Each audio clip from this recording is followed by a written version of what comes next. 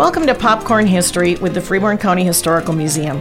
I'm Stephanie Kibler, Executive Director at the museum, and I'm here with Risha Lilienthal, Collections and Exhibits Manager at the museum, and Reggie Bauer, Operations Manager and Music Director with Power 96. And today, we are going to take you through... Well, starting with archaeology. Yeah, I was trying to come up with a good, I don't know, convoluted wasn't the right word, but archaeology, nurseries, Yep. rock gardens, Yeah. fires. Definitely fire. Anyway. So I didn't really know this. I knew this, I suppose, back in grade school. You know, you get your Archaeology 101 when you're 5 years old, and it's really cool. And then you get into high school, and either you love it or you don't. Yeah. College, probably the same thing. Love it or you don't. Right. But glaciers once covered the Midwest, including Freeborn County. And I'm going to guess most of Freeborn Countyans don't know that. I mean, It's probably not something that just comes to mind. Right. Well, and when you're taught, it's like the glaciers receded at this one point, and then you don't think about it at all. But it was the Des Moines Lobe was the one that covered Freeborn County, and that actually stretched out further while other ones were receding backwards. Right, Yeah. right. And so the huge, slow-moving ice fields brought from the north portions of the mountain rocks and boulders and whatnot that got ground down as they moved. And these were then deposited under what is now known, according to the Albert Lee Tribune, May 1955, as the best farmland in the world. Oh, nice. And again, I think that goes back to the kettle, the Kettle Rock, yep. which created that rich, dense, kind of peaty soil.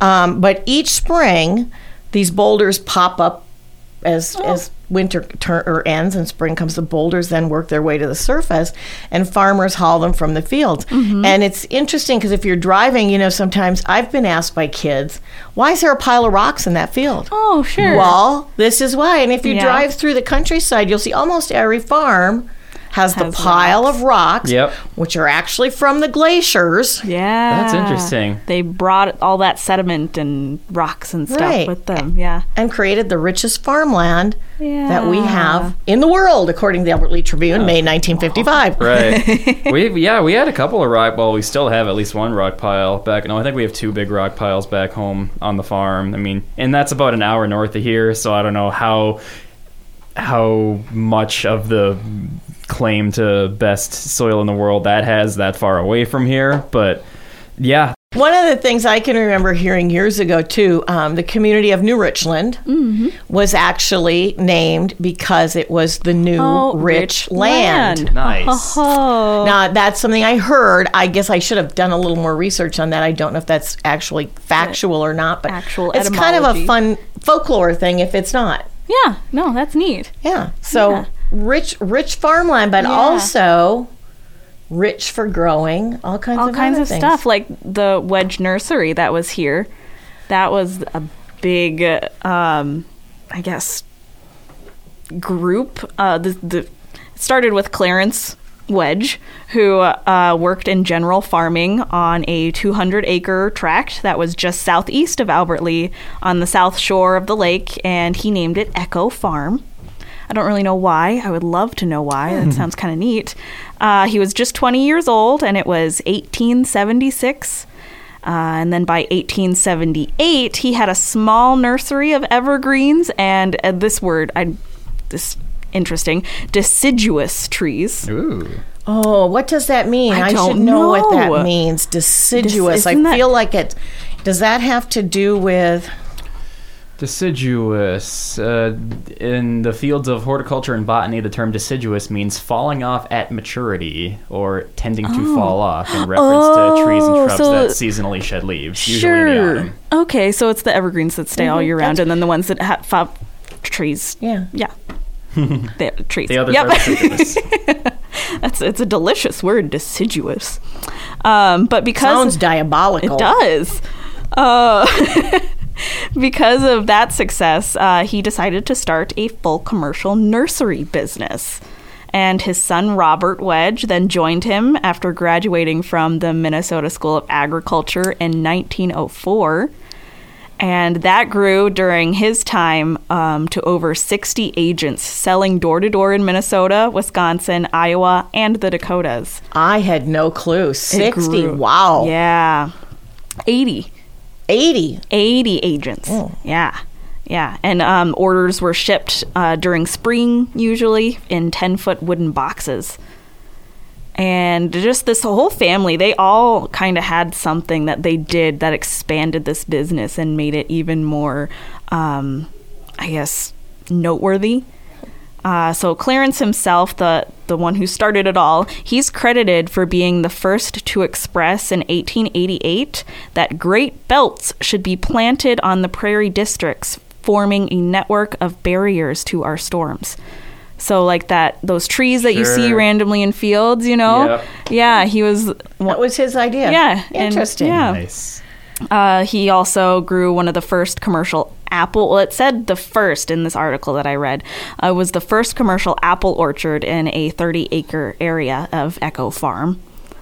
And his son, Robert Wedge, is credited with being the inventor of the power shaker concept for shrub and tree diggers and the box baler.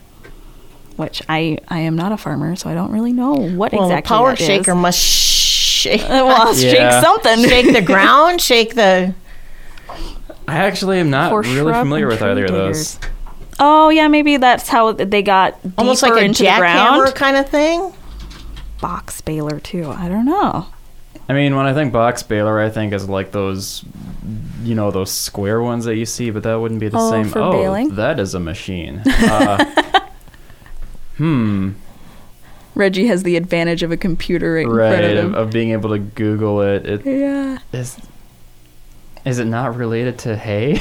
Oh, I don't know. I don't think it is related to hay. I think it's related to the nursery. Yeah, and like trees, maybe processing the wood. I don't know.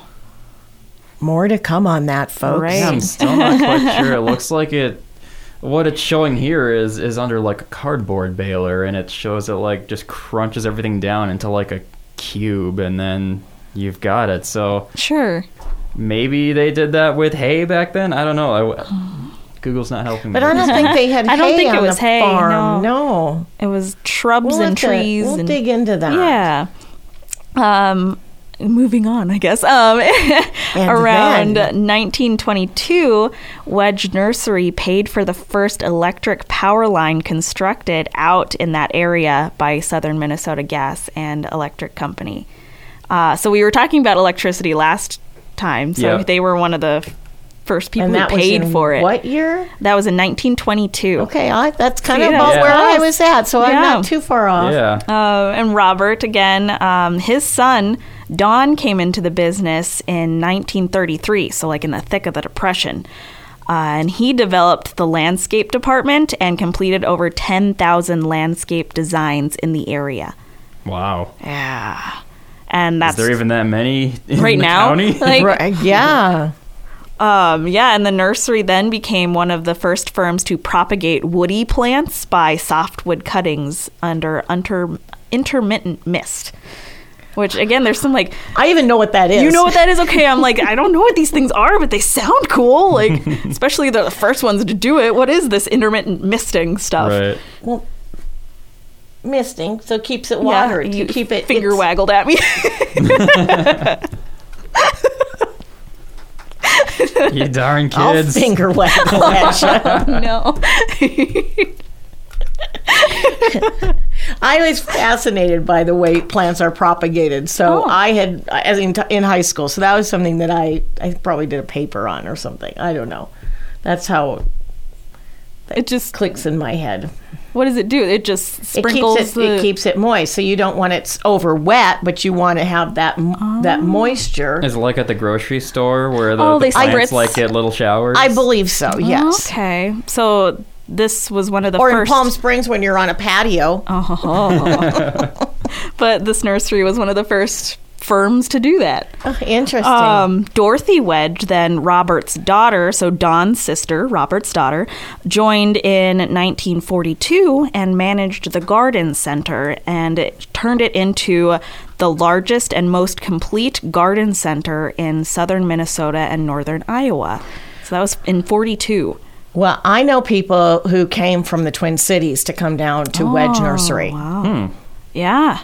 It's known for being the largest producer of some 200 lilac varieties. Wow. I say lilac. I know some people say lilac. And it gained national and international reputation for its specialty in the propagation and production of lilacs. So, people come from the Twin Cities. Mm-hmm. Yeah, they got well known for that. And I guess I should mention that they didn't always stay in that southeast part of Albert Lea. At the turn of the century, so around 1900, they actually moved north of Albert Lea to Itasca Village. So most of this was in Itasca Village, where they had the lighter soils and level land were more adapted to that nursery purposes. I love driving out there on Itasca Road, even today, because some of the shrubs that they had planted in the nursery are still there, but they are, like 40-foot, 50-foot, 60-foot, I don't know, arborvitae, that there's this castle-like wall of arborvitae out there. I just think it's so cool. Yeah. Wedge Nursery. It's a family affair. It is. And they all did something, and something new each time. So, am I cutting in here? Oh, no, go for it. Did you know that Robert Wedge built the house on the property known as the Itasca Rock Garden? Oh, right when they had moved out to Itasca, yeah. So they built that property, that house. Also, the original house. Did you know that we at the museum have got the outhouse that was used at Wedge Nursery? What? Interesting. What? Yep. The outhouse was at Wedge Nursery? Was used at Wedge Nursery. It actually is the outhouse, I believe, from the Itasca School, which sits on the corner. Oh my gosh, there. that's where that was. And my mind has been blown. Okay. Risha's mind just blew. Aww. Yeah, so the outhouse that was used at the Wedge Nursery is actually sitting behind our schoolhouse in the village. Gosh. Yeah. But yeah, so Robert Wedge built that home. Not the original home, though, I don't believe. That was built by John Christensen. Yeah, although Wedge must have built it before him. That could be. Yeah. So he built both of the homes that had sat on that property. No, just he built one there. This is my day, folks. It's been like this all day long. So John Christensen and his wife then moved onto that property. Mm-hmm. And they had been farmers. He was he immigrated from Denmark when he was 9 years old with his parents and his family. And they farmed, I'm not remembering. Where was their farm? Oh, goodness. Shoot. Wasn't it? It was around Albert Lea, wasn't it? It was right outside of Albert Lea, yes. But on that farm, he accrued a big pile of stones and boulders through the years from this popping up in the field. Yeah. And this pile was the growing point, which blossomed into what is now known as the Itasca Rock Garden. So that the original rocks for the rock garden came from the Christensen farm. Initial plan was for him to build a good vegetable cellar. Needed cool, dark, damp, earthen banked room for storing potatoes. Onions, your produce, your canned goods, stuff. I'm going to guess. Yeah. And he started digging that cellar as soon as they purchased the property. But he and his wife noticed the beauty of the rocks as they were placing them and became visionaries and started putting together the rock garden. The rocks on that site are from farms throughout Freeborn County, as well as many of, and this is from the newspaper, many of the 48 states. Oh, yeah. Well, they kept taking them from national parks, didn't they? I think they took them from around. Oh, sure. But I thought it was still before we had 50 states. It was only the 48 states. Oh, yeah. Yep. I didn't even catch that. Yeah. Yeah. Those final two would have been in 1959, I believe, was when Alaska and Hawaii both joined in. Yeah. So from 1912 until 1959 is when we had 48 states. Oh, my goodness. Our 48th state was Arizona, if I'm not mistaken. Very good, Reggie. Yeah, he's just pulling I feel in like here. we should get a balloon or something. Right. A sticker. The Albert Lee Tribune stated, a Danish farmer who came to America when but a lad of 9, but had not lost the mental image of the castles on the hills of Denmark. So that was what he was creating, the Itasca Rock Garden, was some memories. Isn't that sweet? Mystical and lovely. It just kind of, it reminds me of that Ed Sheeran song. I was going to put that in. I can't think of the name of that, though. Over the castle Yeah. on the hill. Yep. Yeah, I love Ed Sheeran. Yeah, that's what I thought of when I read that. I thought it was really funny. And I don't know, maybe everyone knows or doesn't know, but starting this June or early July, the Rock Garden restoration will start. So the Kohler Foundation, who is committed to preservation of art environments and collections, is putting almost $500,000 into this project. Yeah. The house has been renovated and restored to kind of back to the 1938 structure that was built. But another about $400,000 will go into actual restoration of the rock garden itself. So, and then after that, they are going to gift that to the Freeborn County Historical Museum, Library Village, and Rock Garden. Yeah. That's awesome. That's interesting that you said the 1938 home, because the one that Robert Wedge built burnt down in 1934. So the fire started on the roof, and they lost a lot of their keepsakes, which they had stored in the attic. And much of the items that they lost were ones that Mr. Christensen had brought with him from Denmark. So he lost a lot of his home. His heritage. Yeah, and one item that he specifically listed was a squirrel coat. Interesting. Squirrel fur coat. Yeah. So I'm kind of thinking about how, they wouldn't have made synthetic fur at the time. So if you wanted a fur coat, it had to be actual fur. I'm like, poor squirrels. I'm envisioning, the smooth squirrels, the tail, fur, the arm, and then like a series of tails on the shoulders. So you had like the general. That's like Cruella de Vil. Or Cruella de Vil. Yes, that's what I'm picturing. A squirrel coat. Well, and then I also thought about Hunger Games and like how they had to get all the squirrels, and Katniss was very good at shooting squirrels. Yeah. Yeah. That one's out of my league. Sorry. Oh, Hunger Games. Yeah, it's out of my. I know what Hunger Games is, but it's not something I have partaken in. Sure. Well, they also lost some of their goldfish that they were going to put in that like basement area that they had. They kept those in the attic? No, it spread. The fire spread. Didn't keep the goldfish. The fire didn't just stay contained in the attic. So just burned the top attic part. Just a little off the top. Were the goldfish down in the basement then, in the ponds that he had made? Not quite yet in the ponds, because he was still kind of fixing that up. Yeah. So just for those of you, this is when you do get to come and visit the rock garden. Mr. Christensen not only created a rock garden on the exterior of the home, but in the basement, there is this elaborate room that has ponds and bridges and plant holders, and it's really amazing. And there's even like a little seat that you can see in there that he called, was it like the Fairy King's throne or something? Something like that. I love it so much. It's really a neat. That's my favorite piece of the whole property. It's like a whole fairy tale there. Yes, it's beautiful. It is. But the fire too. I have a quote that he said to the paper in 1934. He said, "If it hadn't been for the fine help given us by the Albert Lee Fire Department and our neighbors and friends, our loss would have been much greater. We are very thankful that the fire didn't take place some cold time during the night." One of the losses we cannot replace is the damage to the fine trees and vines that were about our home. Oh. I'm afraid the wonderful bur oak tree that hung over the house on the east side is too badly damaged to survive. It would take more than 100 years to duplicate this tree. Wow. Yeah. And that is, I can.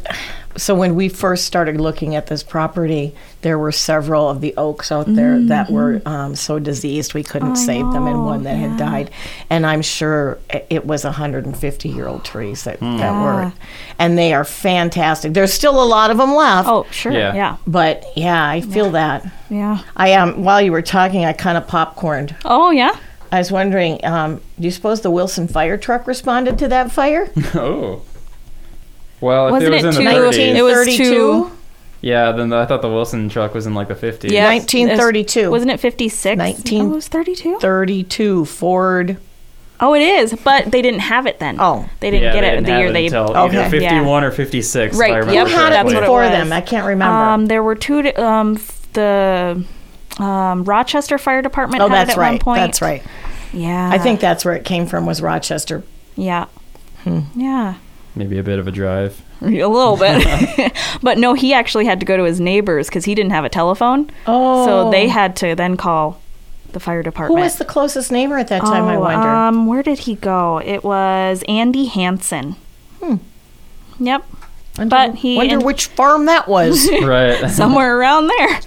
But he intended to build a bungalow on the same spot as soon as possible, which was probably the then 1938 house Yes. that he built.